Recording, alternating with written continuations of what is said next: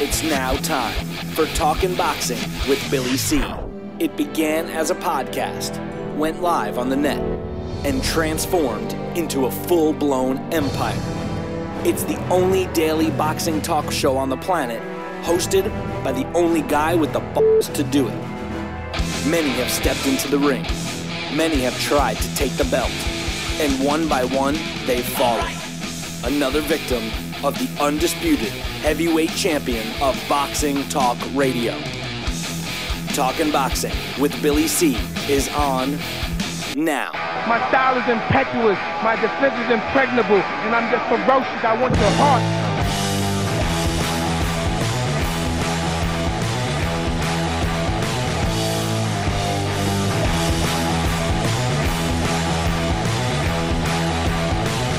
And we're coming to you live from the Billy C. Studios in Lake George, New York. I'm Bill Calogero, and it's time for the Billy C. Show. Good morning, good day, good evening. Whenever you're listening, whenever you're watching, I hope you're doing okay. Today's show is being brought to us in part by Sal's Neighborhood Pizzeria and Italian restaurant located on beautiful St. Simons Island in Georgia. Check out his website, www.salsneighborhoodpizzeria.com. Or give my man a call, 912-268-2328, 912-268-2328. Find out why I go all the way to St. Simon's to get an authentic Italian meal. Today's show is also being brought to us in part by the Turning Stone Resort and Casino and their next boxing event, which is taking place October 21st. It's an HBO event. I'm going to be ringside. I want you to be ringside, too. Get yourself some tickets. Visit our website, BillyCBoxing.com, and click on the Turning Stone fight poster to get directed right into the ticket office. And the fight post is on the right-hand side of the screen. So click that, and make sure you drop me an email and tell me where you're sitting. I'll come over and say hello. Billy at Talkin' Boxing, TalkinBoxing.com. And finally, today's show is being brought to us in part by my book, Tom Molyneux, From Bondage to Baddest Man on the Planet, is available right now where all good books are sold, and you can get a copy of it right now while you're watching or listening to the show. Just go to BarnesandNoble.com or Amazon.com. Find out why I'm so adamant about telling Tom Molyneux's story. It goes well beyond from rags to riches. I mean, this guy was born a slave, fought for his freedom. Read the book. It's worth it. And by the way, for the rest of this month, because of a brain lapse, I ordered twice as many books than I normally do. So, you want a signed copy? Drop me an email, Billy at TalkinBoxing, TalkinBoxing.com. And as long as you live someplace in the United States, I will send you a signed copy for $20.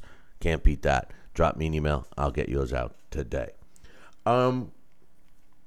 Speaking of today, we got some stuff to talk about. First and foremost, we're going to be doing a blast from the past today featuring Humberto Gonzalez, a former world champion and Hall of Famer. Alex Papali will be on later to tell us about Humberto Gonzalez, a request from one of you guys.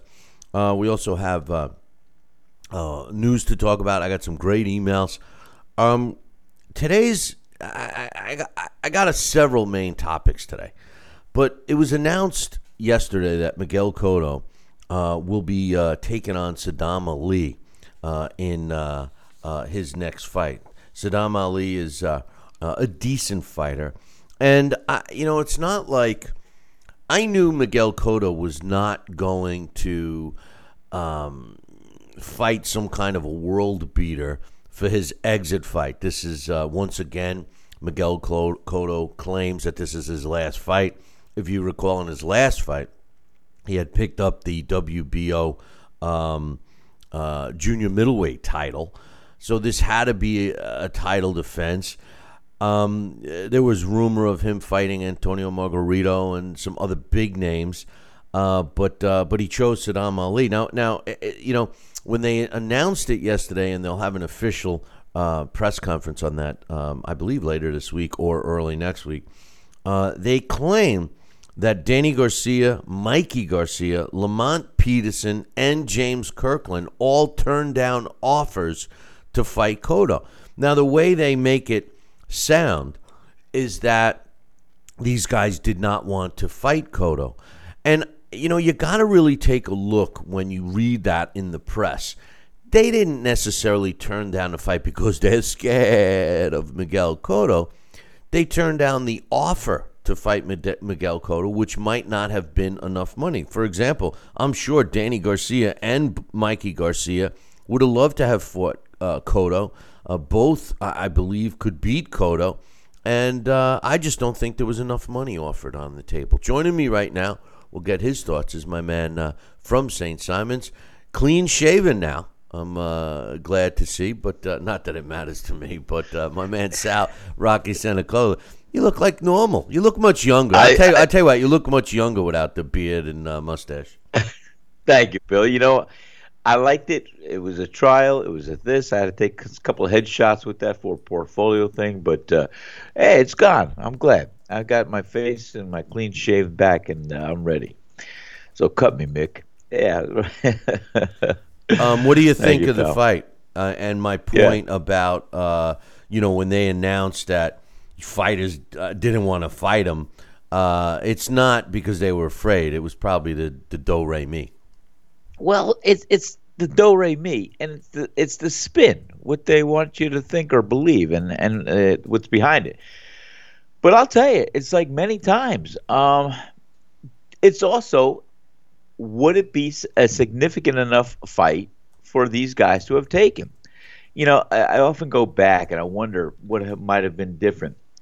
And, Richie Giacchetti was my manager at the time. And Lou Duva offered us, I was 7-0 with maybe 4 or 5 knockouts. And Lou Duva called Richie Giacchetti and said that they would like to put Meldrick Taylor for his professional debut after he won a gold medal in the '84 Olympics. They'd like him to fight me for his pro debut. And Richie said, Sal, it could be a good fight, and you've got a good style for Taylor. But here's the thing that I don't like about it. If you beat Meldrick Taylor, you're beating an Olympian, but you're beating him in his pro debut. He never fought pro. And if you lose to Meldrick Taylor, you're losing to a guy making his pro debut who was an Olympic gold medalist. But so Richie said, Sal, let's just bypass this fight for now, and maybe we'll fight him down the road when we see what he's got. So, that was Richie's call. And but that was his explanation. Had nothing to do with money, anything else. But so what I'm saying is maybe Miguel Cotto isn't really that significant for them to fight to prove that they could beat him. Or if they lose to him, they're going to lose to an aging old guy that his career is washed up or not going, to be around for too much longer. And if they beat him, well, they just beat an aging old guy who's not going to be around any longer. So there could have been some of that in between with the money. You never know. Well, yeah, I can see your point. But he's a great fighter. When you guys discussed that for Taylor. But in this particular case, Miguel Cotto is not scaring anybody. I mean, it's not like they're asking you to fight Triple G. I think that they just did not offer enough money. And they do this for promotional reasons. They specifically say, well, we offered the fight to Mikey Garcia, Danny Garcia, Lamont Peterson, James Kirkland. They all didn't want it. So the immediate thought is like, ooh, they're scared to fight Miguel Cotto. No, they probably offered him $100 to fight him, and they said, forget about it. Mikey Garcia and Danny Garcia both can make a big money. Lamont Peterson, Lamont Peterson, we talked about him before. This is a guy that for some reason does not get enough respect. And as far as James Kirkland, I'm surprised. I'm sure that his phone isn't ringing off the hook. But when you take a look at Saddam Ali, the truth of the matter here is, this is exactly the type of fight that Cotto was looking for, a fight he feels he can win. Saddam Ali has never fought at junior middleweight officially. Back in 2011, he fought Javier Perez. He weighed 149.5, and in beginning of this year against Jorge Silva, he weighed 148.5. Both technically junior middleweight, but of his 26 professional fights, technically has never fought in that division. I think this is Cotto picking a guy he feels that he's going to have no trouble with. What do you think? Well, if this is his swan dance, his song, and his last fight, yes, I would have to agree with you, Bill, that he is not looking for a world beater. He wants to go in against somebody that he feels he can not only beat, but has the kind of style that will make his style look even better. So, I think it's more along that line, and not anything else negotiation wise to get the other big fighters, the big names, the big world beaters, the big current prospects and champions and contenders in the ring with Miguel Cotto at his time, in all due respect. Well, the truth of the matter is Miguel Cotto, I think Antonio Margarito wanted to fight him for a third fight. And not that Antonio Margarito is anything what he was. I really think when you look at the fight from a money perspective, I think Miguel Cotto is making a mistake. I think Miguel Cotto would have been better off fighting Margarito. And I say this because I don't think Margarito could have beaten Miguel Cotto. As a matter of fact, he's got the same chance as Saddam Ali. Saddam Ali is actually a better fighter in terms of movement and boxing ability, something that could give Miguel Cotto some trouble. And, if it's all about the money, I would have thought that Cotto would have made way more money fighting Margarito, unless Margarito was asking for big bucks. But according to my reports, they never even offered to fight to Margarito. So, wow. Cotto is fighting a smaller guy, a guy that's never fought in a division. He's ranked number 23 in the welterweight division. So where does that put him in the junior middleweight division? And then let's go to the sanctioning body, the WBO. How do you sanction a title defense against a guy that, A, has never fought in that division, and B, who's not even ranked in the top 15 of the welterweight division? He's ranked number 23 in terms of the computer. The WBO might have moved him in the junior middleweight ranks, which I didn't even look. But if they did that, my third question would be, how could they do that? He never even fought in that division. So pretty strange circumstances, in my opinion, surrounding this fight, Sal. Well, it is strange. And, like we said, sometimes you got to pay your way. And you could find yourself automatically in the top 10 for a contendership of a title. And, it's mysterious how this guy just turns up in this weight division. And it was automatically a mandatory. So, hey, like I said, it's boxing. It's never going to be perfect. It's just going to try to give us the best that we could find. And we know the game. Make no mistake, Sal. It's not a mandatory. There was no mandatory. It was chosen by Saddam Ali, but generally, by Miguel Cotto. But generally, a fighter that a sanctioning body approves for a world title fight, for their world title fight, has to be ranked generally in the top 15. So I'm a little confused about that. But Dax Khan is going to be coming on a little bit later, and I guess he's got some more news on that and some other stuff. So we'll know. But I got some more news for you I wanted to talk about. Floyd Mayweather, a guy that I would exactly. Thank you, Sal. Thank you, Sal. Thank you very much for saying that, because I wish I didn't even have to mention the bastard's name. The bastard. But Floyd and his entourage, because Floyd, that's what always makes me laugh. Floyd acts like he's such a badass, but he's such a wimp that he doesn't even go anywhere by himself. He's got to carry, a whole entourage of his bodyguards and everything else. This is why he's going to piss away all his money, But anyway, he's at a basketball game yesterday at the New York Knicks at Madison Square Garden in New York City. And when he was leaving, apparently a fan started heckling him, yelling at him, and saying that he was scared to fight Triple G, and giving him all some flack, and he started yelling back. And at one point, Floyd says to this guy, "Hey, how many diamonds you have on your watch?" Flashing his own.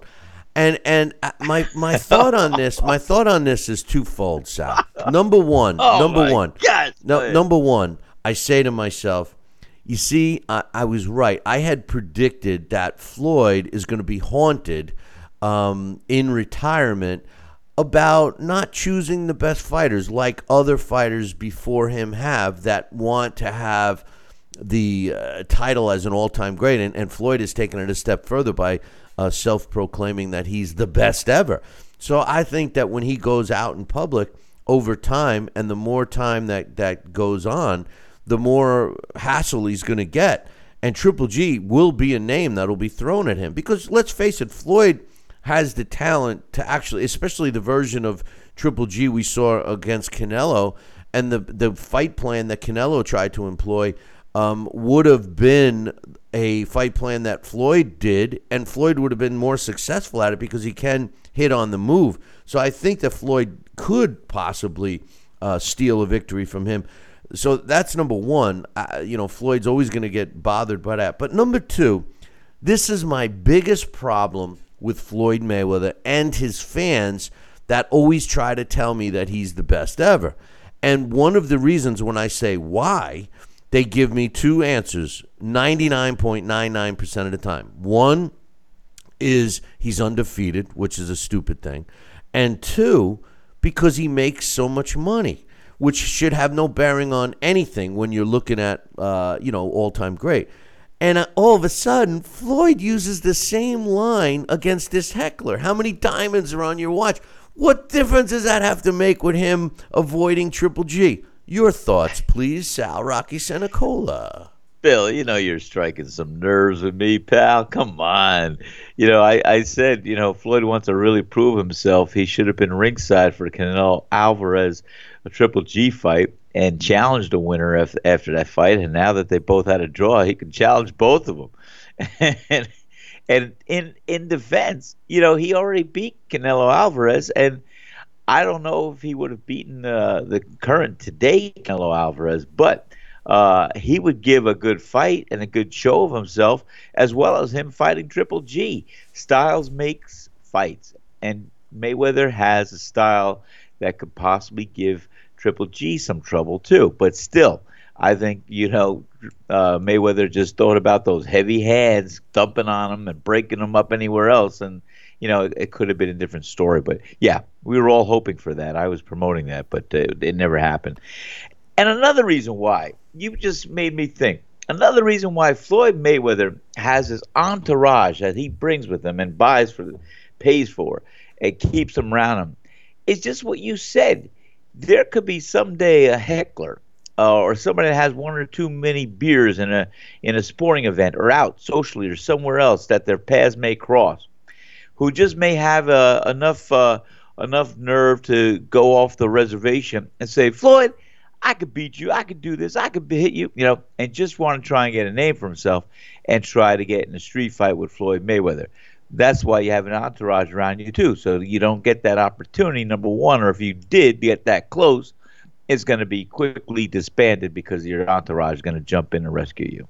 What's funny is if you have a reputation for being a badass, most people aren't going to try it. Floyd doesn't. Floyd doesn't have that. Right. He doesn't have that reputation. His reputation is he's made a lot of money and he's cherry picked. Listen, Floyd is going to get hassled forever because there's going to be enough people that are not going to put the value in his smokescreen that a lot of others do. But I just found it funny that, as he's yelling back and forth behind the protection of his linebacker-sized entourage, that he throws in this guy's face that, he's got more jewelry on him than the guy does. And he says, I'm not scared of Triple G. And Triple G has said that he would love to fight Floyd. As a matter of fact, he guarantees he would knock Floyd out. And to be honest with you, I think he would. I don't think we've seen the last of Floyd. I think that Floyd Mayweather will come back again. And the reason is because of his ego. He doesn't have to financially. And, some signs that would indicate that he wouldn't come back is if he started to stop with the entourage and the spending and then this and then that, because that is the sign of a guy who's going to run out of money. And as much money as he's made, and he's made them, if not hitting it, he's made pretty damn close to $1 billion, more than anybody else in the ring. A guy that has made that much money, if I'm Floyd Mayweather, I kind of get out of the limelight. If I'm Floyd, I would focus on my promotional company and really try to build up some good fighters. It just seems that anybody that gets involved with Floyd ends up going down the wrong street. It's like what Yogi Berra always said: if you get to a fork in the road, take it. That's what they don't do. But anyway. Back to Miguel Cotto and Saddam Ali. I'm not so sure I like the fight. I understand why Miguel Cotto has taken it. He's looking to go out with a good performance against a guy. The only reservation I have is that Saddam Ali can box, and if he's disciplined enough to just box Cotto, the question would be now, can he steal a fight from Cotto? Would he get a fair shake at Madison Square Garden? Miguel Cotto does so well with the Puerto Rican fan base in New York, and of course, you would assume the judging would be in his favor too, which you hate to say, but it is what it is. So I just, I'm not that crazy about the pick. I think if he's going to go out with a win, so to speak, I think a bigger name, a beatable winner, bigger name would have been a smarter move. And I hate to say it, but I would have thought that he would have made more money against Antonio Margarito. Oh, by far, I think he would have. And like I said, this guy Saddam Ali, I don't know how well he really is known in the world as far as being a contender and having the quality of skills that's going to put him in the ring with Cotto, because Cotto should, I don't want to say easily handle him, because he's got some boxing ability, this guy Ali, but the bottom line is Cotto is going to go in this ring, and he's going to look good, and he's going to win the fight.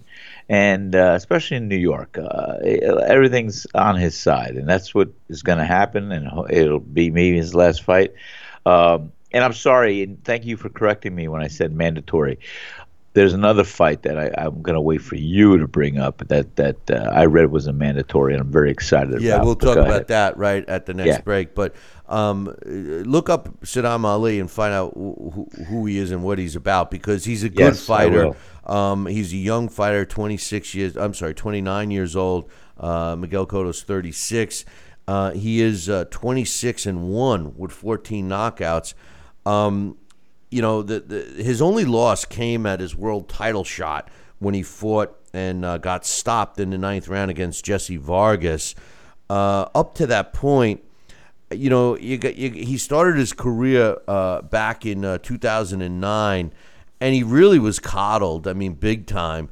All the way up until he fought Jeremy Bryan back in 2014. I think that was his first real test, and you could make the argument that he got a gift decision. It was a split decision. A lot of people felt he lost that fight.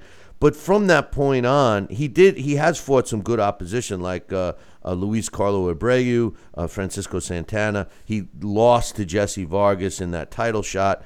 But since then, he's fought and beat Saul Corral, who's a good fighter. Jorge Silva, who's you look at his record at 22-12, but he's a good fighter, and he knocked him out in 3 rounds.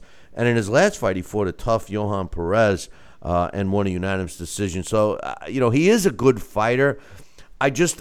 My concern is the fact that he's fighting in a weight class he shouldn't be, and also how's he even ranked by the WBO. But, Sal, hold that thought. We're going to take a short break, and when I come back, we'll talk about the news you want to talk about. So we'll be back in 2. Billy C will be right back.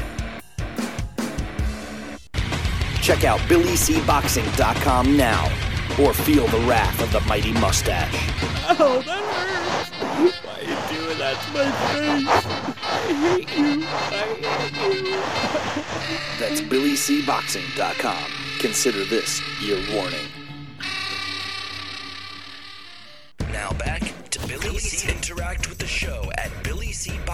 BillyCBoxing.com.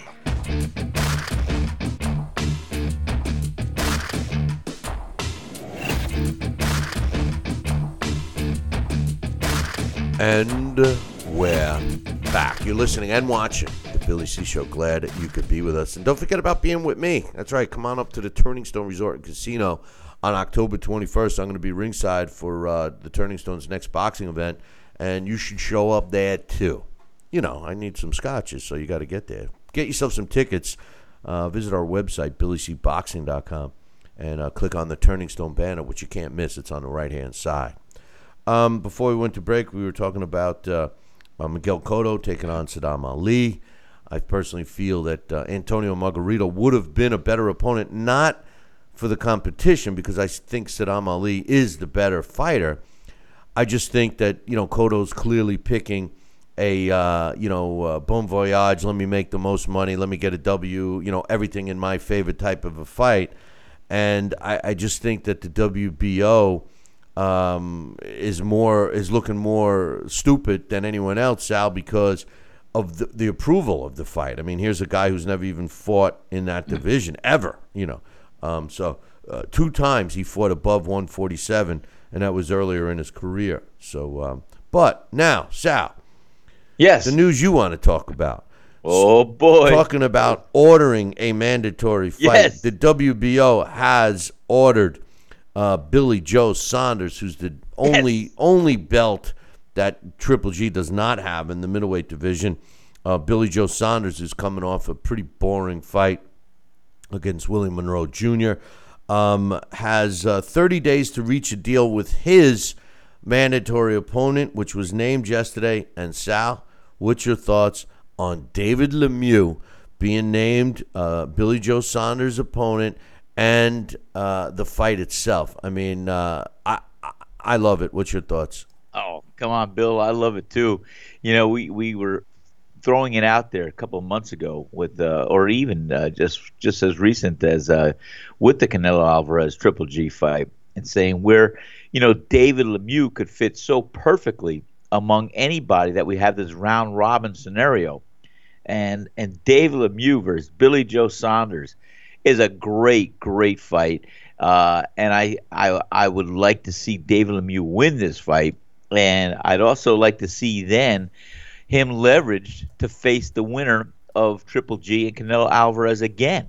And I think to next year, that fight could possibly happen by the end of the year anyway. So I love David Lemieux. I'm a big fan of David Lemieux. And, you know, there's not any one thing I could even identify that's spectacular about David Lemieux, except he's got some great punching power. He's got some great arsenal in his weaponry. But a guy can get hit. He takes a hell of a shot. And what I love and respect about him is he's a fighter. He comes back. He fights to win. And he wants to win. And he's got some devastating, if you could say almost freakish, punching power. And that's the equalizer in any fight. When you got a puncher, you are never counted out of the fight until you're counted out or that last bell rings. So I like this David Lemieux fight. I'm going to wish him the best, and I like the way this whole scenario could be shaping up for next year. Yeah, no, I like the fight.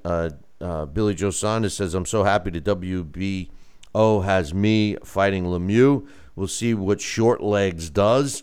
I hope he doesn't get some kind of injury. Saunders, if I'm David Lemieux, I wear a cup at the press conference so Billy Joe Saunders' little son doesn't kick him in the nuts like he did Willie Monroe Jr. But David Lemieux said, I'm ready to take the belt from that coward Billy Joe Saunders. I will get back to where I should be on the map. Lock and load, you pussy. That's what they started back and forth. What do you think of that? I think those are fighting words, Bill. That's great. That's great. Well, hey, no love lost here. We know that going in. So, like I said, I love this fight. Did they set a tentative date yet? Right now, they have 30 days to reach the deal. Yeah. Otherwise, they go to purse bid. The minimum purse bid is $200,000, which and I want to make people understand something about purse bids. just because of purse bid, let's say they can't reach a deal because, first and foremost, Billy Joe Saunders has outpriced himself many times in the past. So if they can't come to a deal, then what it means is they go to a purse bid. And the purse bid procedure is sealed offers from whoever wants to do it. So it could be a different promoter, not Lemieux's promoter and not Billy Joe Saunders' promoter, that actually wins the fight. What the minimum purse bid means is that's the minimum bid to get the fight. That doesn't necessarily mean that that's what the fighters are going to split. 200. Let's say somebody bids 250, and they're the only one, and they win the purse bid. That doesn't mean that 250,000 is going to be split between those two fighters, because there's other revenues that will be negotiated. I do believe that this fight will be made prior to a bid, a purse bid, because both fighters have significant audiences and television deals and strong promotional companies. So I think that this deal will be made. It will be a co-promoted fight. My only question mark is where it will be. Does the fight take place in the States? Does the fight take place in Canada? Does the fight take place in England? So you have three, big question marks in terms of location. So, I mean, you have one big question mark in location. Where is it going to be? U.S., Canada, or England? You have another big question mark of will the purse bid, will the fight be a deal cut before purse bid? And number three, does some outside, under the table, under the radar promoter, if it does go to purse bid, win it? So, and let's make no mistake.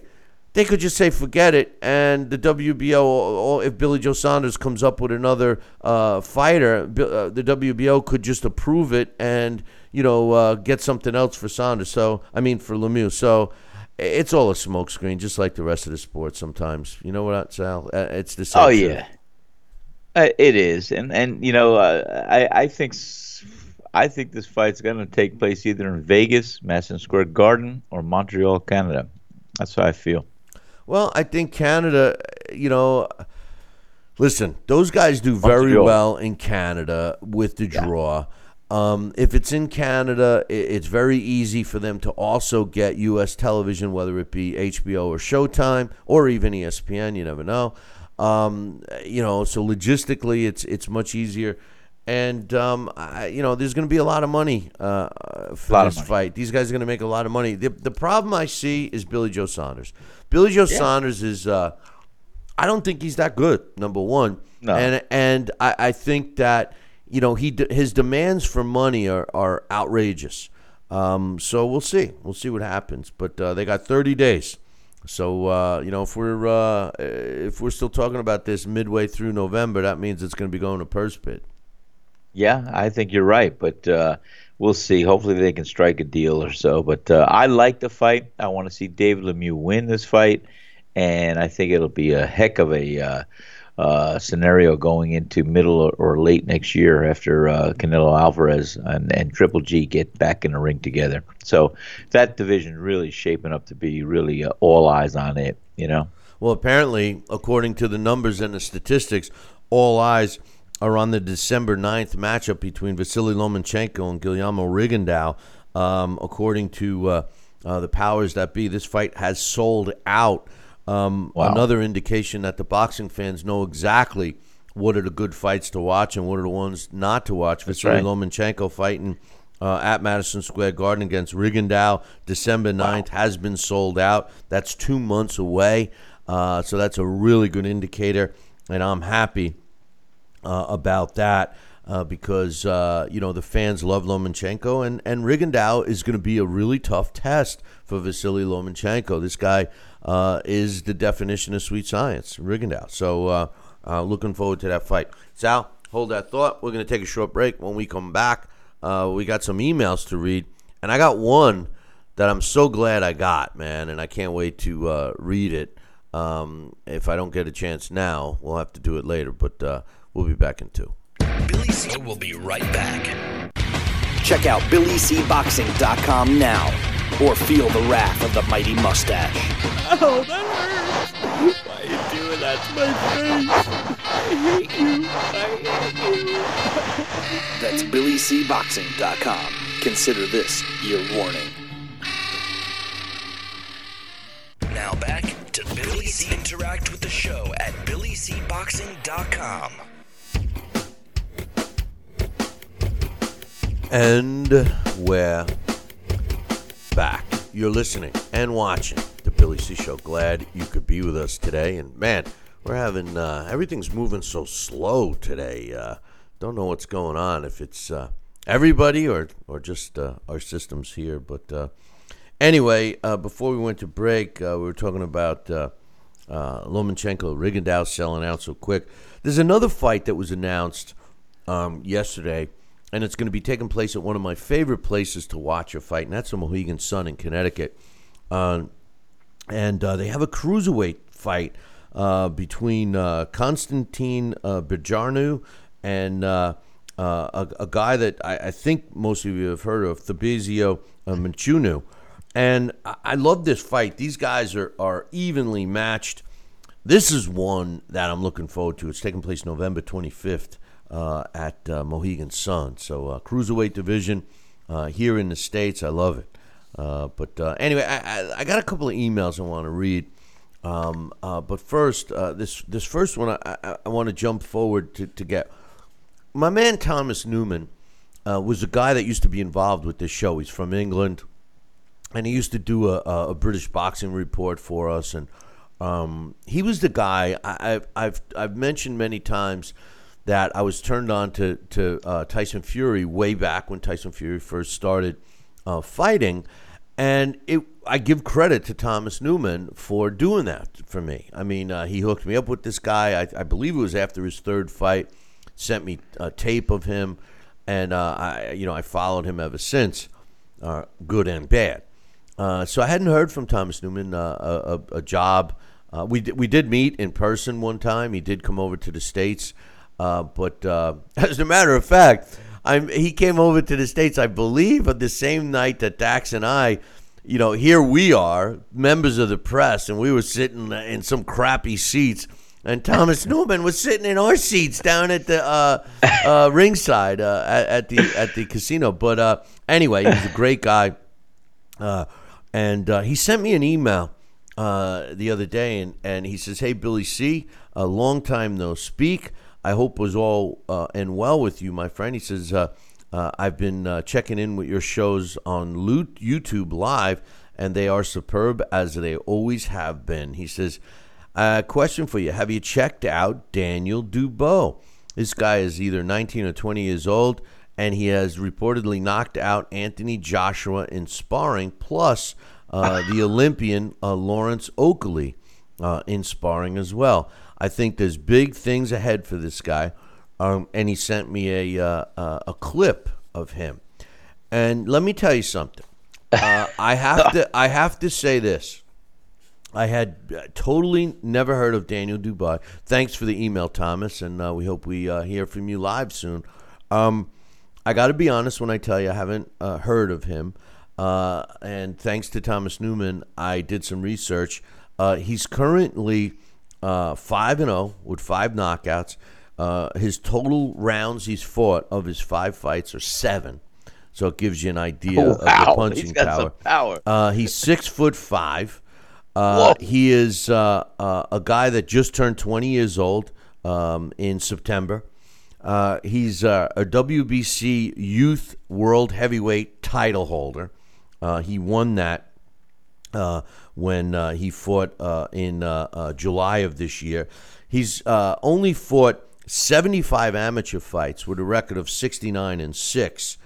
But this guy has got some freakish punching power. Now, I don't know if he really knocked out Anthony Joshua in sparring or not, but this is definitely a heavyweight to keep your eye on. I love the heavyweight division, and this is a guy I can't wait to see more of. Daniel Dubois, I looked up, and not only did I watch the fight that Thomas sent me, but the other fights were available as well. Well, at least 3 of the 5 I was able to watch. And this guy is good. Now, how good is he? Well, he's 5-0 with 5 knockouts. his combined opponent's record, which you never see here in the States, Sal. All right, here's the guy. He's 5-0, just turned 20 years old. All right, was no world beater in the amateurs. I mean, yeah, 75 amateur fights are a lot, but 69-6 doesn't blow the doors off of anybody. But his combined opponent record is 40 wins and 10 losses. Are you in his 5 fights? I mean, listen. Granted. You see some of these fighters that they're coddled for. I was just saying how Saddam Ali, for example, was coddled up, for so long, and they're fighting guys that don't have a chance. This is a heavyweight, 20 years old, who has fought in his pro debut. He fought a 1-0 guy. His second fight, he fought a 3-1 guy. His third fight, he fought a 13-5 guy. In his fourth fight, he fought a 15-1 guy, and in his last fight against AJ Carter, 8-3. So 40-10. Is his combined opponent record. That's impressive. What's your thoughts? I know you haven't had a chance to see him or anything like that, but what's your thoughts, man? Well, on an average, he's fighting. His first 5 fights, he fought guys with average records of 8 wins, 2 defeats. So that's a hell of a amount to. I'm very impressed. Very impressed. I want to see more of this guy, and I'm glad he's now going to be on our radar. Because I always love the punchers, too, and to see what they can do to turn a fight around one way or the other. So, yeah, that is pretty impressive. And, no, you'll never see that. You'll see fighters in the States here, going against when they make their pro debut, and they're the A side, if you will, against fighters maybe 0-2, 1-2, something like that, more or less this. But like I said, on average, if my math is correct right now, this guy's averaging 8-2 records going into these fights for first 5 fights of his career. So I think we got to definitely keep our eye on this guy because he's going to be a good fighter to look for and see how he develops and see if he could turn into a world-class fighter. He's got the power to do something. Well, as usual, I murder people's names. I'm being corrected in the chat room, and if you're watching on another feed, the chat room we do monitor is up on BillyCBoxing.com. It's pronounced Dubois. Dubois. Just call him Danny. I call him Danny. I call him Danny from the UK. But Danny, let's do that. The bottom line is he's 5-0, and this is, and we're going to keep an eye on him. This is why I always say that the UK is carrying the sport of boxing on their back. These fighters are willing to fight. They're willing to fight early and often, and they're willing to fight the tougher fights to prove they're the best. Something that the U.S. fighters need to get back to. Otherwise, like Dax has said in the past, the U.S. is going to be left behind in the world of boxing. And it's not too far-fetched to see. And speaking of Dax, he's going to be joining us here in a few minutes. So Sal's going to take a little break when he comes on. But we'll get to Dax in a few minutes when he gets here. But I got another email to read while we wait for Dax. And Sal, we'll talk to you later. So go have some coffee or whatever you do. And we'll see you in a little bit. But anyway, what's going to happen I got another email here, and this email says, hey, Billy, it's from my man Jesse. He says, hey, Billy C., I think Vitali versus Joshua is a mismatch because of the age. Vitali's too old and has not fought in 5 years. Yes, I would like him to take some tune-ups before Joshua. For example, Wilder or Parker. I think he could beat those guys pretty easily, but don't think he can beat Anthony Joshua. Like I say, Billy, fighters after 40 are just not the same physically, mentally, and emotionally. Therefore, young fighters facing these 40-year-old boxers shouldn't really count these fights if they win. There might be exceptions like Hopkins and Foreman and Holmes who rely on their experience and technique. Other than that, I don't really like to see it. Listen, that fight's not going to happen. Vitaly Klitschko that was just him talking crap. Vitaly Klitschko has no reason to really come back. And if he does, I think that's a slap in the face to Vladimir Klitschko. That Vitaly, the older brother, has to step up and save grace to the family. No, it's not going to happen. And if it does, I do think that Vitaly gets a fast track to one of the main fights because it is what it is. The WBC, especially the WBC, because he held that title for so long, they would give him a fast track, I think. But anyway, Jesse goes on to say, I think Amir Khan should face someone like Jesse Vargas, Kell Brook, Ugas, Delorme, or maybe even Sammy Vasquez. No tune-up. I think Amir Khan, I agree with Jesse. I think he should also fight any one of those names that you mentioned, Vargas, Brook, Ugas, Delorme, or even Sammy Vasquez. And I don't think that Amir Khan will want a tune-up because he demands a lot of money too. Anyway, I agree with that. He says, what's your thoughts on Carlos Adames? Is he deserving for a top 20 guy? Listen, I'm a strong believer of fighters that work their way up the ladder. So, yes, I do think he's deserving of that. Thanks for the email. I got another one here from Joel. And Joel says, hey, Billy C., with the announcement that the WBO is ordering Billy Joe Saunders and David Lemieux to negotiate a fight, I was wondering what you and Sal think. Will this fight go to purse bid? Can they have this fight take place in Montreal where Lemieux is a big star, or would Lemieux have to go to the UK? I think the least likely outcome will be for Golden Boy and Frank Warren being able to work a deal out to get this fight done, as I feel Saunders thinks he's a superstar. The minimum purse bid is $200,000, but I expect both guys to get much more than that. I'm a big fan of Lemieux and have been for years. I'm hoping he can get this WBO title shot. What's your thoughts?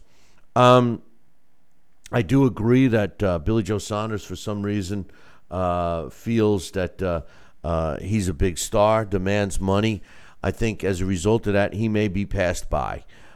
He won't be stripped by November 9th when the purse bid is due by, or when this is scheduled to go to purse bid if a deal doesn't come through. But I could see this fight not coming to a deal, going to purse bid, and having Billy Joe Saunders get stripped after that.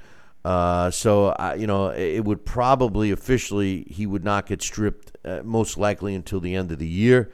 But I see that happening. I hope it doesn't. And like we said before, potentially this fight could take place in any of the three locations, either Canada, England, or even here in the States. So we'll see what happens with that.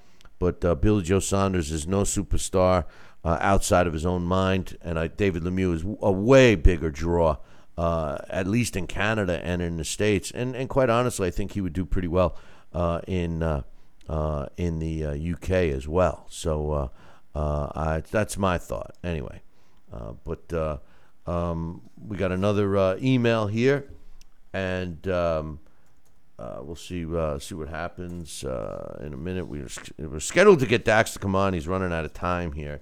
Anyway, my man Coach says, hey, Billy C., I was stirred by your show last week about dumbass Wilder's nonsense and comments about Mike Tyson so as not to be hypocritical after my frequent cries against Floyd Mayweather and his picking and choosing his phony 50-0 record.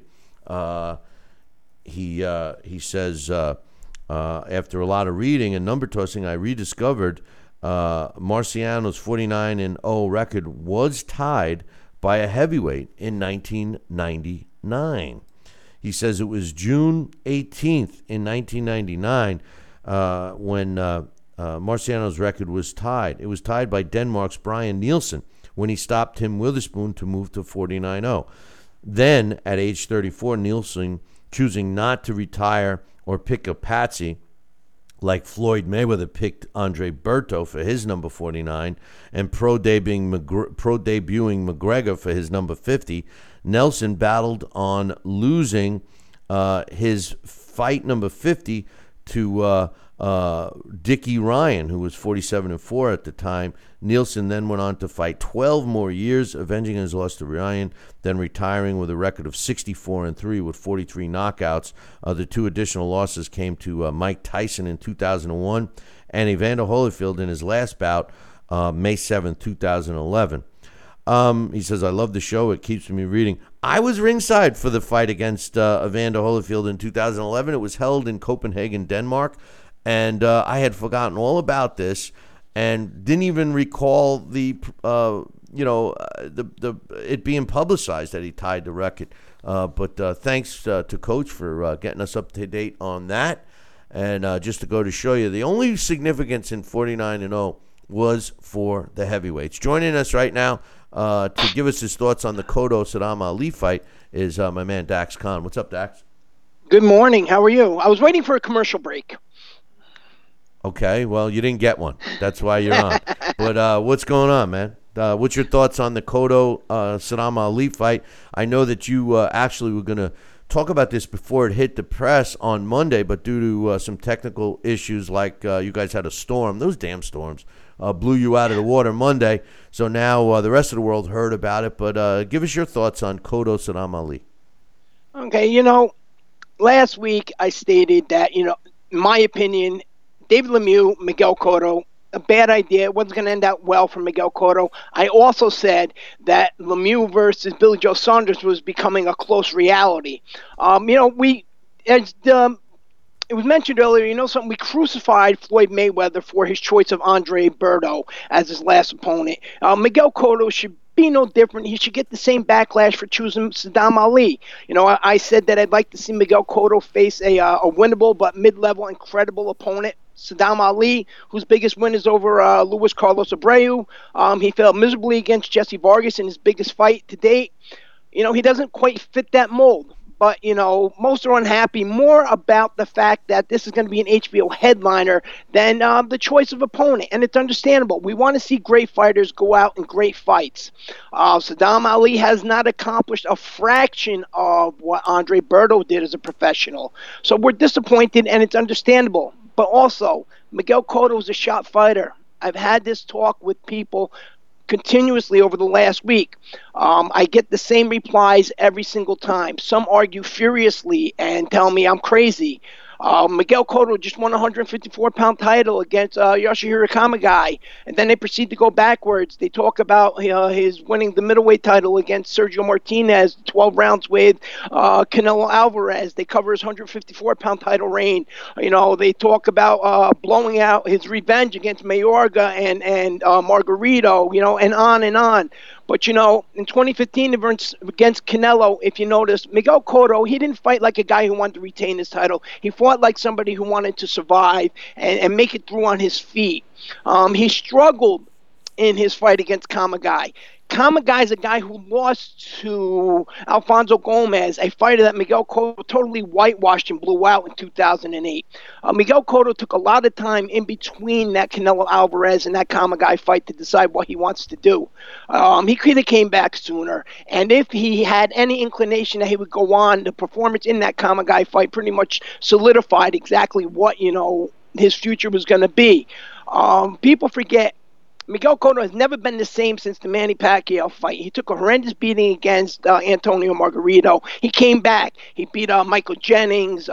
He defended that belt again for the WBO title. I think he defended that belt against Joshua Clottey. That was the last win against an A-level opponent, not at a catchweight and not injured. 2009 against Joshua Clottey.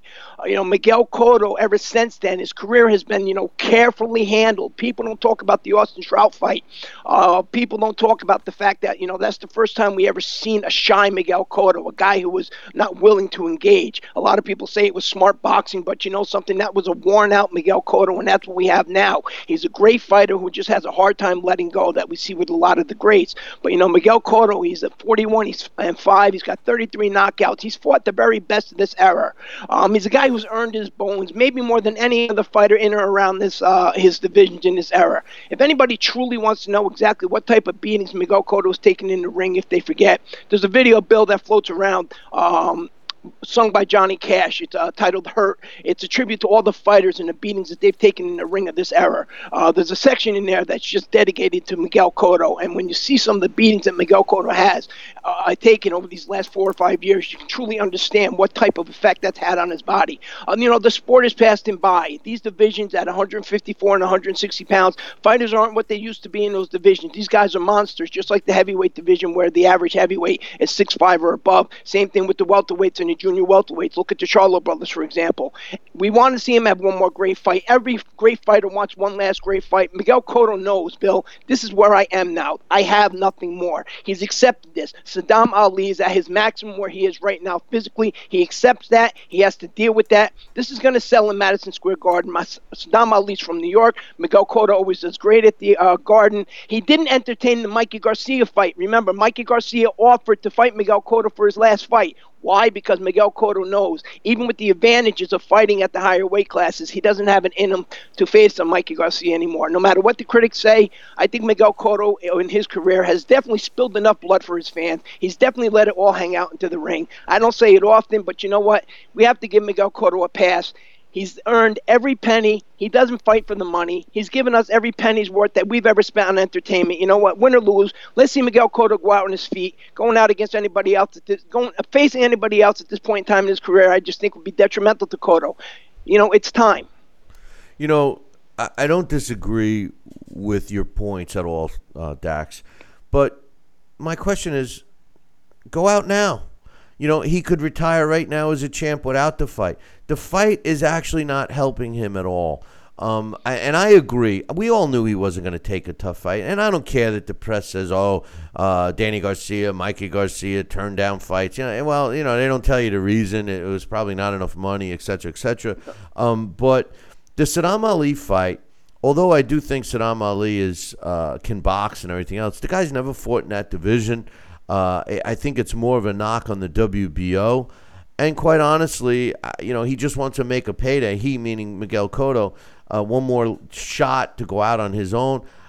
Why do it? If he's not going to, really go out in blazes and try and pick a major opponent, at least an opponent that is significant in the junior middleweight division, then why bother? He could retire as a champ, just like your boy Lennox Lewis did, and just like so many others have before, where he walks out on top as a champion. Anything can happen, Dax. Even though we all think that, he should have no problem with Saddam Ali. I mean, something could happen. He could lose that fight. He could get robbed on the scorecards. He could legitimately age overnight. I mean, then what?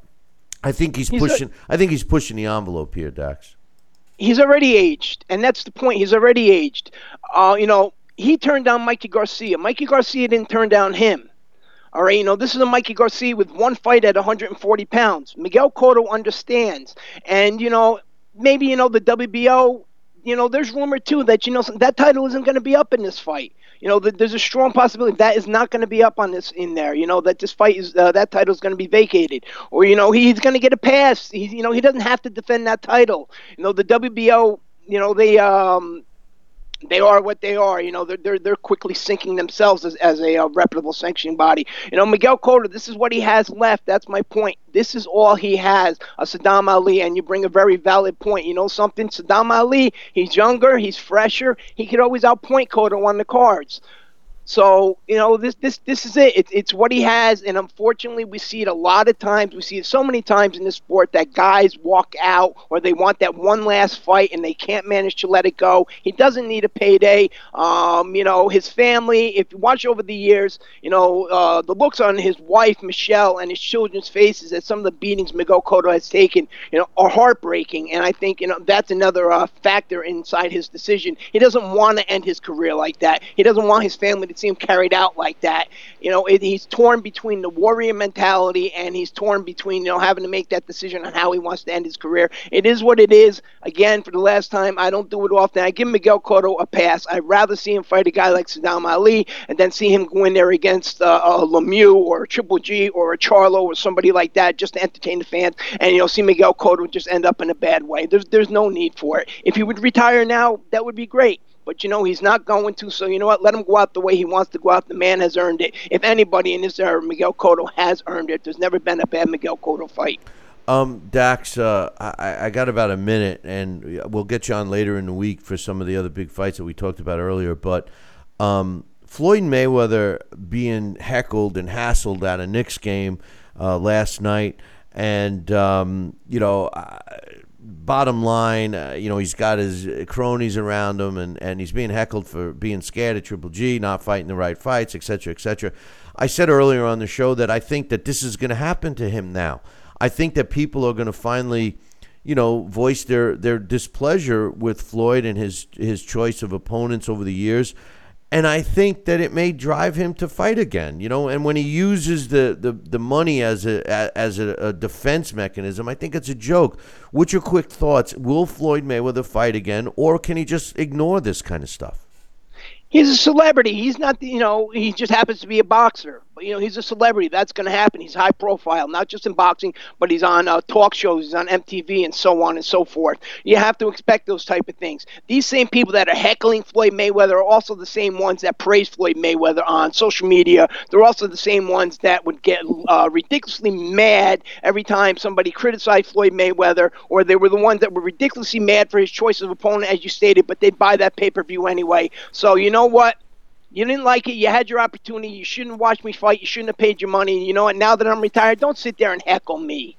Worry about somebody else. My career is done, and that's that. Floyd can turn around. He has nothing left to prove. And the people that do that, that just shows their class of a fan. That shows their class as a person. You're going to heckle a retired fighter? Come on, grow up. You call yourself a grown person, you're going to sit there and do that? Grow up. Do something with yourself. Take night classes. Do something with yourself besides heckling somebody like that. I hope Floyd, somebody does sit there and get stupid and they heckle him and they go overboard. Call the cops, have him arrested, make an example of him.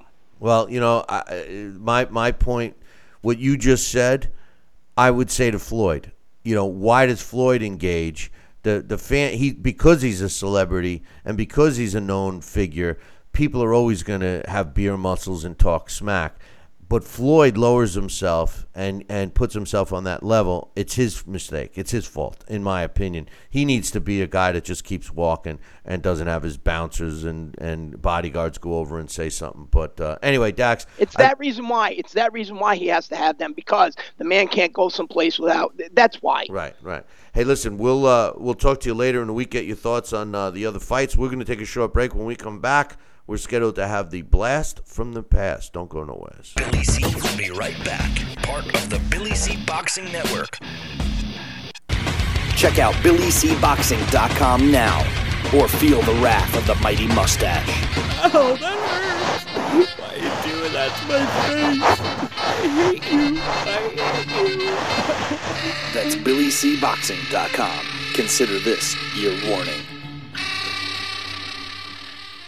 Now back to Billy C. Interact with the show at BillyCBoxing.com.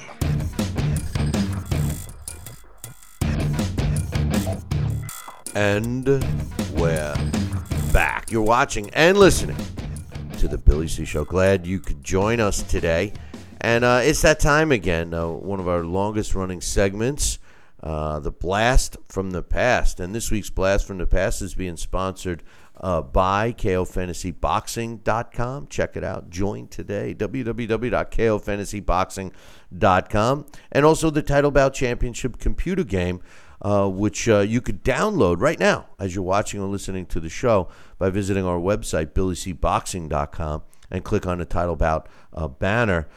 Today's Blast from the Past features, as per request, and if you do have a request for a Blast from the Past, just drop me an email, Billy@TalkinBoxing, TalkinBoxing.com.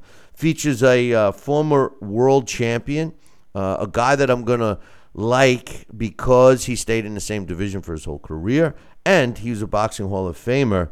And his name, well, Humberto Gonzalez. Here to joining me here now to tell us all about Humberto Gonzalez is my man who's just fresh off his makeup chair, is my man Alex Perpali. Woo, looking good. Hey, looking good, man. Oh, what's up, brother? Thank you. Yeah, wardrobe's not great today, but the makeup and hair Right on. Spot on. Good deal. She does a great job. She does a great job. I would, I know Willie was in front of me in the chat room, but I would definitely take her. So, send her to me if you're firing her. Yeah. We got a really good guy today, and this is a guy who, if you're a frequent or at least recent attendee of Canastota, you've probably seen him. I think they were both up there this year. He got in at the same year of his number one rival, Michael Carbajal, and I'm pretty sure they both, because I was reading an article that there was going to be a reunion at this year's Hall of Fame. I assume there was. Unfortunately, I have not been there 2 years in a row, but I did see him get in. Humberto Chiquita Gonzalez, he got in the same year that Michael Carbajal got in, which was pretty cool to see two guys that had brought the best out of each other, getting that honor the same year. You mentioned Michael Carbajal, and that was a guy. Not that I want to get off the topic of Chiquita Gonzalez, but Michael Carbajal, I thought that despite aside, let me choose a different word, aside from the flyweights and junior flyweights of yesteryear, when there was only really just a flyweight division, the Pancho Villas, etc. When it was a popular division, it kind of went off the map for a long, long time until Michael Carbajal came around. I mean, I thought he put it back on the map. And his dance partner that, like you said, landed them both in the Hall of Fame was this guy, Humberto Gonzalez. Tell us about him. Yep, Humberto Chiquita Gonzalez. One of the nicknames you hear for him, and he's introduced in front of the first fight with Carbajal, actually, is Carnicerito, Carnicero, which I believe means butcher. And that is the family business. He owns a butcher shop now, as well as another successful business. But he was born March 25th, 1966. He was just 5'1" tall. He's fought mostly as a southpaw, but he was able to switch back and forth and fought at light flyweight. So we're talking about 108 pounds. And just to give you an idea how big that is, 108 pounds is 150 times heavier than a can of soup. It's 200 times heavier than a hamster, and 350 times heavier than a D battery. But basically, hey, you know what? I really like the fact that you did so much research on the weight comparisons, because that's good. That's good. And I'll give you another comparison. Good size of this, and I said, I wonder if there is a site that gives you any idea of like how much is 108 pounds. Well, and sure enough, there is. Well, I'll give you an idea. 108 pounds is the weight of my one leg. My thigh weighs about 108 pounds, so that's how light that is. So anyway, it's 150 times heavier than the human heart. There you go, man. You're a plethora of comparisons today. But yes, Chiquita Gonzalez. Chiquita, from what I saw, that nickname means little girl. So I'm not going to touch that one. I don't know what's up with I thought he liked bananas. I thought he was a banana fan. Chiquita Banana, wasn't that her gimmick? She was like a little girl. Exactly. Well, it was a girl. Little girl. She was older. She had the bananas in her hair, and she was well endowed. But anyway, we were getting off topic here. It was bananas, not melons. Yeah. Chiquita Gonzalez turned professional at 18 years of age. In Mexico City, he fought quite a few of his early fights were Mexico City. This was a guy that he was sort of had those sloping shoulders, real powerful puncher, and was able to fight on the inside, on the outside, very, very quick hands. And you're right, him and Carbajal brought a lot of fame, instant fame to this weight class. These are small men. It's almost like it's, I don't know, the heavyweight division has always driven the sport, but at the same time, there's thrills in every division. these guys packed incredible amounts of punch in those 108 pounds. Some of his fights, 2 of his fights, were fights of the year. They were both 2 of his losses, actually, were Ring Magazine fights of the year. One of them had a round of the year as well. We'll get to them. They were amazing. He had his first defeat was a thriller against a Filipino fighter named Pasqua, who really upset him. That was almost like a Buster Douglas type upset. So yeah, he was exciting, a very exciting fighter to watch, whether he won or lost. But like I said, for a while there, he was absolutely peerless. He was 24-0 when he defeated Hyul Woo Lee by 12-round unanimous decision on the road in Cheonju, South Korea. That's when he picked up the WBC light flyweight title, which was the title that he held, the only title that he held, but he regained it. He was 7-0 when he first fought at the Great Western Forum in Inglewood, California, where he fought quite a bit. And there he stopped Luis Monzote in 3 rounds. He was a lot of fun, destroyer. At one point, KO Magazine, before he went into the fight with Pasqua, KO Magazine called him the most destructive puncher. Number 1, over Mike Tyson, over Michael Moorer, who at that time was a 175-pound destroyer, and Nigel Benn. So he definitely could crack. Now, speaking of Mike Tyson, wasn't Humberto Gonzalez mentioned during Tyson's career as a forgotten fighter because of Mike Tyson? For some reason, I remember that. And either that or I'm confusing it with Carbajal. I think Gonzalez was more known as a puncher than Carbajal, right?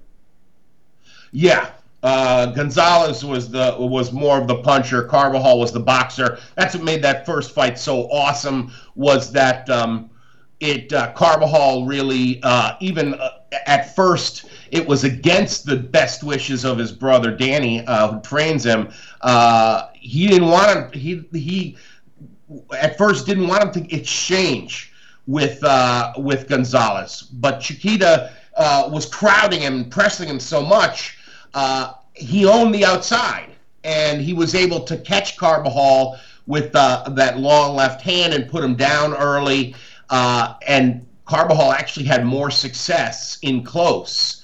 And, success is a relative term because he was getting clobbered. Gonzalez was hammering him, and then Carbajal comes back to win by KO in just one of the most exciting title fights. But yeah, I'm sorry, we didn't mention the Pasqua fight. That fight as well was another thriller, and he attributed that. He was interviewed by the Ring Magazine's Coyote Duran. I think this was in 2015, and he said that he just underestimated Pasqua. He totally underestimated. If you watch the fight, it almost starts like kind of like a Rocky movie. Wasn't it? I think it was in the third one. Yeah, when he first fights Clubber Lang, he comes charging out like he wants to just get things done early. Because Mickey's sick in the back and everything, and he just starts wailing on Lang in that first round, and then pretty much runs out of gas. Well, that's kind of what happens with Chiquita Gonzalez versus Pasqua.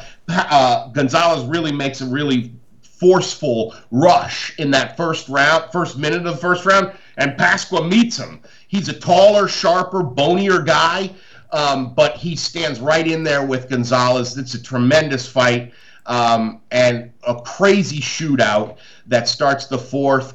Gonzalez is cut.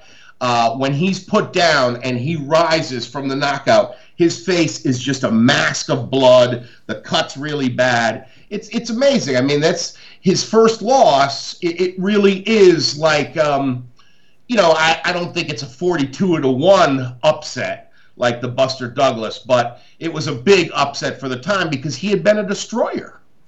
He was a destroyer and an exciting fighter.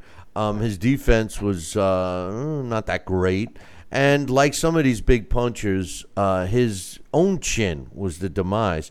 But after that fight, what I admire about him and what I think separated him was after the Pasca fight, he actually fought a guy that was extremely talented, not once but twice. And this is another thing that I love about these fighters that fight the same fighter more than once, and when they find the right dance partners, it becomes something special. And although we are talking about the Michael Carbajal fights, in which really only one of them was decided by a knockout, the other two could have gone either way. The Melchior Cobb Castro fights, he fought him twice. They were good fights as well, going the distance, and I thought that he should get some credit for those two fights, because Cobb Castro was a talented fighter then, and then even beyond. Towards the end of his career, he made another run at a belt. So I think he should get some credit for those two fights as well. Yeah, definitely. I mean, he was the top in the division, and that was one of the things that was I don't know, it's easy to forget about, well, I mean, not if you're a hardcore boxing fan, you don't forget about a classic fight like Carbajal Gonzalez 1. But I don't know, at least myself, I do kind of gloss over some of these lighter weight thrillers in favor of the Hagler Hearns, the Leonard Duran Leonard, Duran Buchanan, fights like that. It's very easy to forget about some of these. But three fights on this guy's record are classics. Well, I mean, I don't think people probably talk about the Pasqua fight, but watching that fight again, it was a thriller. So that first Carbajal fight was absolutely amazing. And one of the things that was interesting about it, I don't think we've seen this too many times. I think we have seen it with maybe Tyson Lewis or something, but for some reason the reason was that Carbajal's team looked at Michael Buffer as a good luck charm. So that fight, actually, it was on Showtime, and it utilized 2 ring announcers. So Jimmy Lennon did the bulk of the announcing, and then when it was time for Carbajal to be introduced, Michael Buffer stepped in. They were both there in the ring, both with mics. And then Michael Buffer introduced Carbajal, and then it flipped back to Lennon. So it was a little weird, but, hey, it was a little diva-ish, if you will, for Carbajal at the time. But he was, he was the star. Like you said, he brought a lot of excitement to those lighter weight division because he was an American. He's from New Mexico, so that idea that America now had, and he was going up against a huge, dangerous puncher. And it was instantly a thriller. They got off right to a forceful start, and at the end of the first, Danny, Carbajal's brother in the corner, warned him about being too close, and then boom, in the second, Carbajal gets dropped by a long left hand, and then so they changed strategy. Goes back to the corner. Now Danny's telling him, you know what, get in close, because in close he's safe from that long power left of Gonzalez. So it was a fascinating little shift. It almost didn't work because they were getting Carbajal was behind. He gets dropped again at the start of the fifth. The fifth round is just an amazing round. You got Gonzalez switching back and forth from orthodox to southpaw, and at the start of what is it? It's round number. I'm sorry, I guess just got lost here. At the start of round number 7, Carbajal just explodes on Gonzalez and takes him out and staggers him. And, the knockout is a crazy one. It's one of those fall forward, face forward type knockouts. The thing that impresses me the most about Humberto Gonzalez is after that fight, and keeping in mind, Michael Carbajal was undefeated in that fight. Gonzalez had 2 let's get you a couple of wins fights again. got back in the ring against Carbajal, who had since fought again. So now he's 30-0. And they fight in Carbajal's adopted hometown of Inglewood, California. And Gonzalez wins, all right, a close fight. And with the exception of the next fight, which was a stay busy fight for Gonzalez, the final 4 fights of his career were against nothing less than top opposition, including the third and final fight against Michael Carbajal. I mean, he fought Juan Domingo Cordova, Michael Carbajal, Jesus Zuniga, and then his last fight against a guy I won't even try to pronounce his name, in which he lost his title, being stopped in the 7th round, and then did what, I can't help but admire from fighters that have reached the top and even beyond just the championship level, where they become enshrined in a Hall of Fame like Gonzalez did. He walked away not to come back again. And for some reason, and more as time goes on, Alex, I have a soft spot for these fighters. I don't know if I respect them more or if I respect more the guy that wants to give it the one more shot. I just think that people have a tendency to remember that last performance, and I don't think they do themselves justice by trying to come back, even though he lost.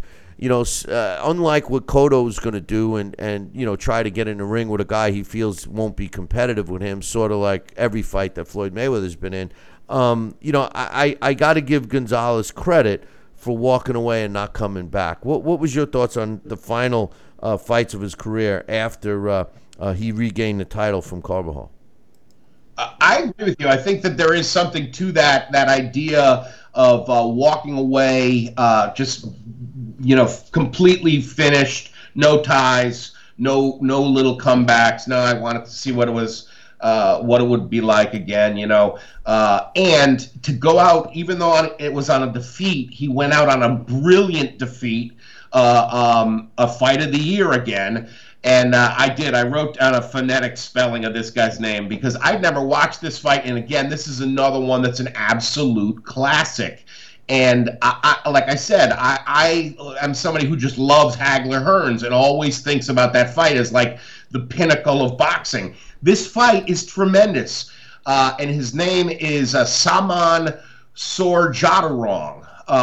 And he is a badass, and it starts blazing. Another just furious start.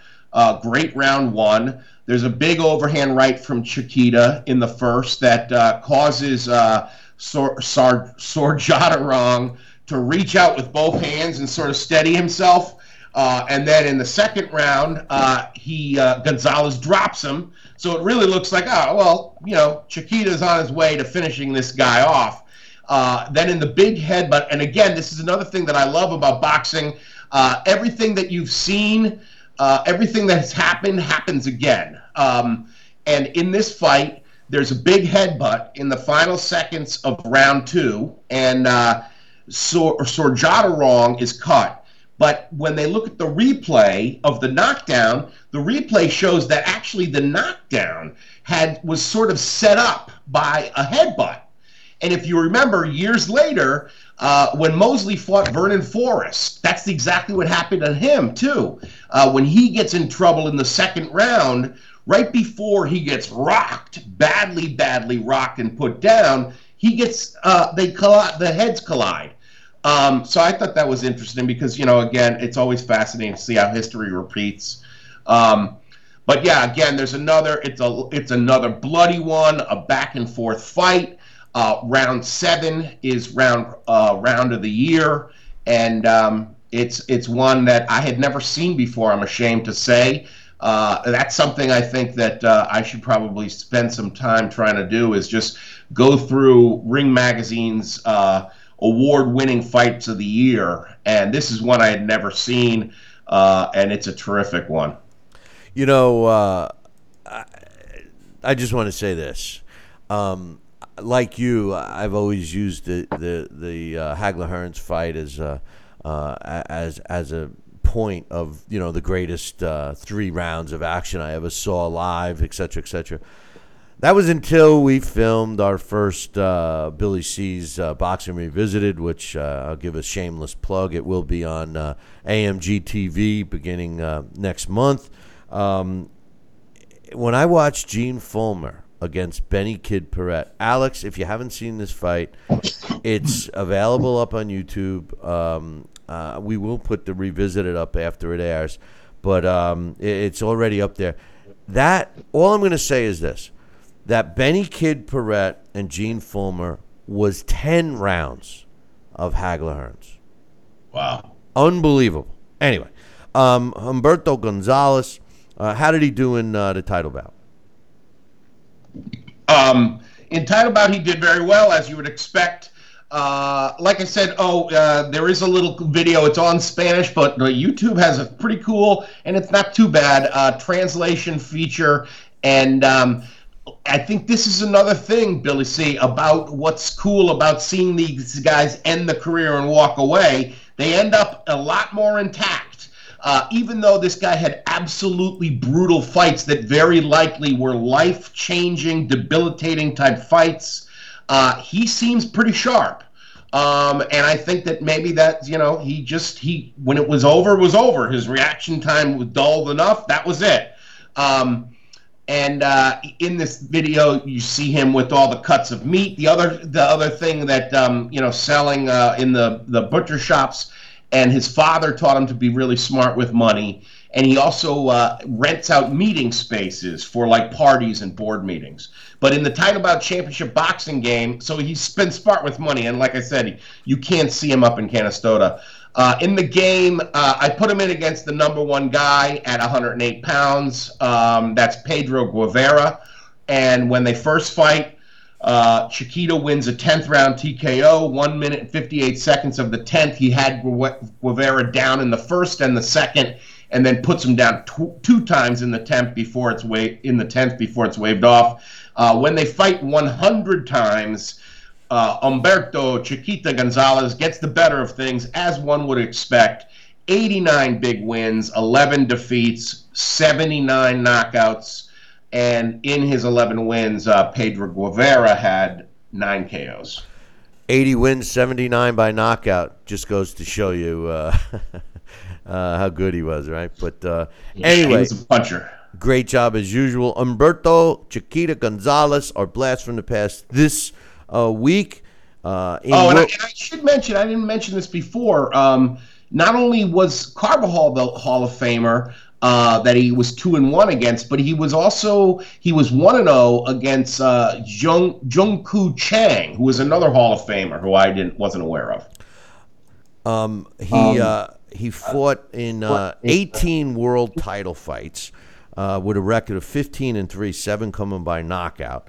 And of his 18 fights, which were world title fights, 12 were against either current or former world champions, which is pretty impressive. He was a former world junior flyweight champion, had a record of 43 wins, 30 by knockout. He only had 3 losses in which he was stopped 3 times, had a KO percentage of 65%, 272 rounds. He was inducted into the International Boxing Hall of Fame. I sound like Harold Letterman.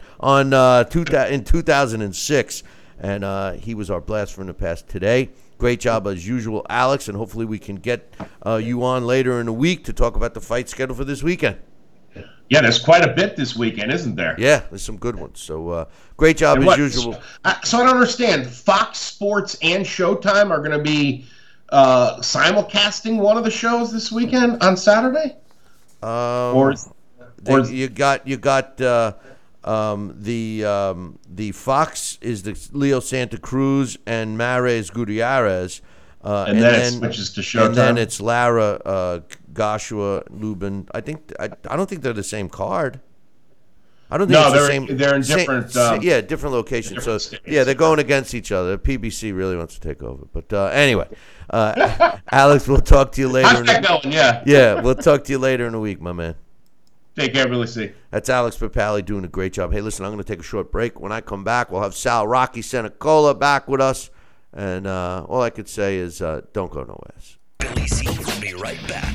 part of the Billy C. Boxing Network. Check out BillyCBoxing.com now, or feel the wrath of the mighty mustache. Oh, that hurts. Why are you doing that to my face? I hate you. That's BillyCBoxing.com. Consider this your warning. Now back to Billy C. Interact with the show at BillyCBoxing.com.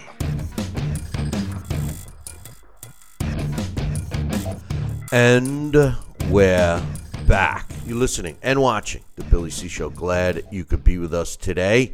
And joining me once again. What?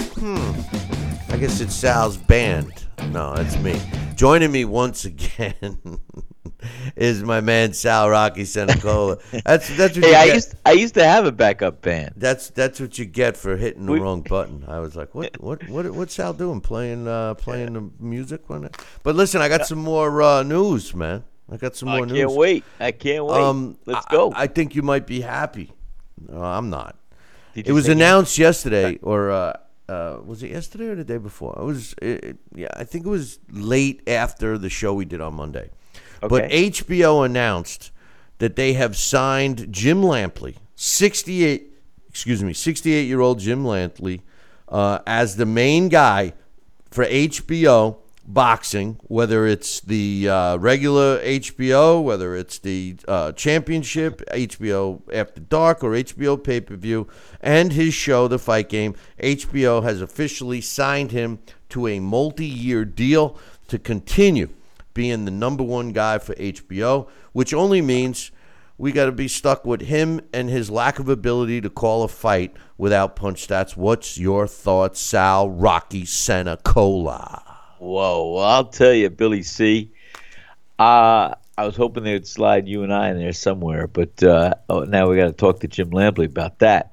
But the bottom line is, when Jim Lampley was coming up and when he was first making his presence known on HBO, I thought he was great. I thought he was fantastic. And I loved listening to him.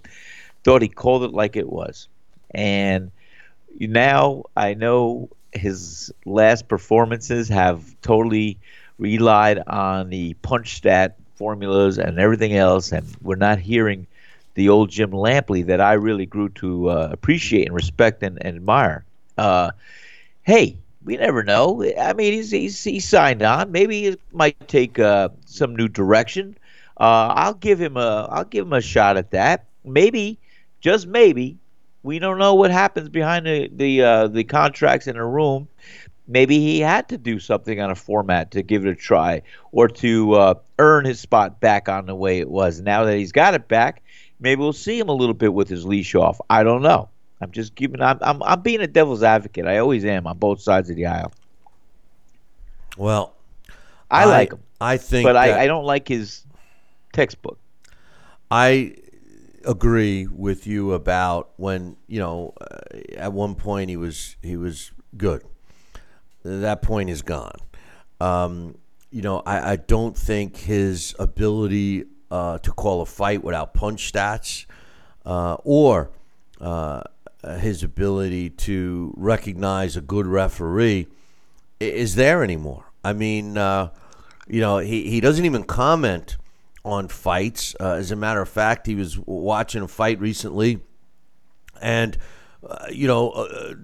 had to change his opinion of the round based on what he was reading on the punch stats. I mean, he was surprised that the punch stats were the way they were and who he had thought won the round, and he basically changed his mind, which is ridiculous. And as far as the way they, give the accolades to specific referees and judges, and it's just gotten so old. I think boxing has a tendency to just stay without changes too long. And then when they make a change, it seems to be an adverse change, a change that really shouldn't be made to begin with. So I don't know. All of the sports try to keep up with fan bases and the modern times and stuff. And I think I think that boxing is behind. And one of the reasons is some of the announcing teams need to be jumbled. They need to be redone. You know, Jim Lampley, I think that whole HBO crew is garbage. I think that the Showtime crew has to, you know, tar and feather and hang and do whatever they want to Mario Ronaldo. That guy is terrible. But the rest of the guys are okay, you know. But I think they just need to revamp some stuff, Sal. Well, I don't disagree with you. I think they need to do something to enhance the delivery of what they're giving as far as the show. But I also know they're trying to educate their fan base or whoever follows and have them drink some Kool-Aid and see what happens here. That's the only other thing I could think of. But the bottom line is, we do need some little shakeups here and there. And for HBO at this time with Jim Lampley remaining, that's not going to happen. Maybe he'll change his delivery. Maybe he'll change his opinion a little bit, but I give him a shot. He's got a long way to go. The only changing of delivery should be the delivery of his mail, because he should be getting it at someplace else other than HBO. That's a good one, Billy. I thought you were going to say something about delivery of a pitch tonight, which might happen. What we're going to talk about. I'm not going to. We'll talk about the results tomorrow. But yes. And by the way, my choice of using tar and feather, I did not mean it in any kind of negative way. I just, it just meant that I don't like Mario Ronaldo. So I know I'm going to get slack for that, but I didn't mean it in any negative way. But anyway, trying to move right along after that. Let's go. Let me bill you out. His life reserver. Hey, what about those Yanks? Yeah. I need more than that. But anyway. Let's go to our trivia question, because the trivia question is a good feel here. But yesterday's trivia question, or I should say Monday's trivia question, said, what two famous actors once shared an apartment with Jack Dempsey? And before the show ended, in the chat room, my man, Paul Hutchinson, knew that the correct answer was Charlie Chaplin and Douglas Fairbanks Sr. So congratulations to my man Paul. We sent him his very own copy of the Title Bout Championship computer game. So I hope he enjoys that. So we have another trivia question today, Sal. And today's question is, what famous boxer, let me rephrase that. What boxer, because he might not be too famous, what boxer had a famous comic strip character named after him? What boxer had a famous comic strip character named after him? Do you know the answer, Sal? Joe Palooka. No. It was a good one. That was a good one. That was good. I was expecting a different answer from you, but in lieu of that answer, I'm going to buy myself a pack or a handful, or however you buy them, of Bazooka bubble gum where Palooka Joe. There you go. It works. Start. But anyway, if you're the first one to email me the correct answer, Billy@TalkinBoxing, TalkinBoxing.com, you will win your very own copy of the Title Bout Championship computer game. One more time. What boxer had a famous comic strip character named after him? If you're the first one to email me, Billy@TalkinBoxing.com, you'll win the prize.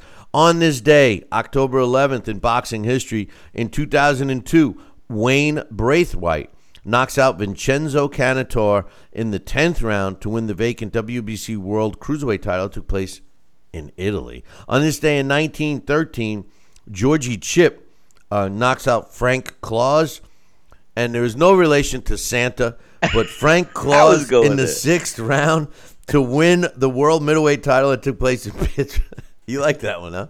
I like that. You know me. I love that one. In Pittsburgh, Pennsylvania. He was Santa's cousin, though. I will tell you that, but no. And on this day in 1992, Ricardo Lopez knocks out Rocky Lynn in the second round to retain his WBC World Minimum Weight title. And that took place in Tokyo, Japan. On this day in 1997, Prince Nassim Hamed knocks out Jose Badillo in the seventh round to retain his WBO World Featherweight title. It took place in England. And finally, on this day in 1997, Joe Calzaghe wins a 12-round decision over Chris Eubanks Sr. to win the vacant WBO super middleweight title, and that took place at the Sheffield Arena in Sheffield, England, on this day in 1997. Hey, listen, we're going to have a full day of the show tomorrow. We will give you the results of Sal's Yankees against the Cleveland Indians tomorrow. Yankees! Go Yankees! They are in a do-or-die situation. I think that the Indians are one of the better teams, so if the Yankees do get by the Indians, watch out for the Yanks. And although I don't like the Yankees at all, I do like Aaron Judge. I'll give you that. I like the kid. That's a good judgment. But here come the judge. Remember Flip Wilson? Here come the judge. Here come the judge. Anyway, listen.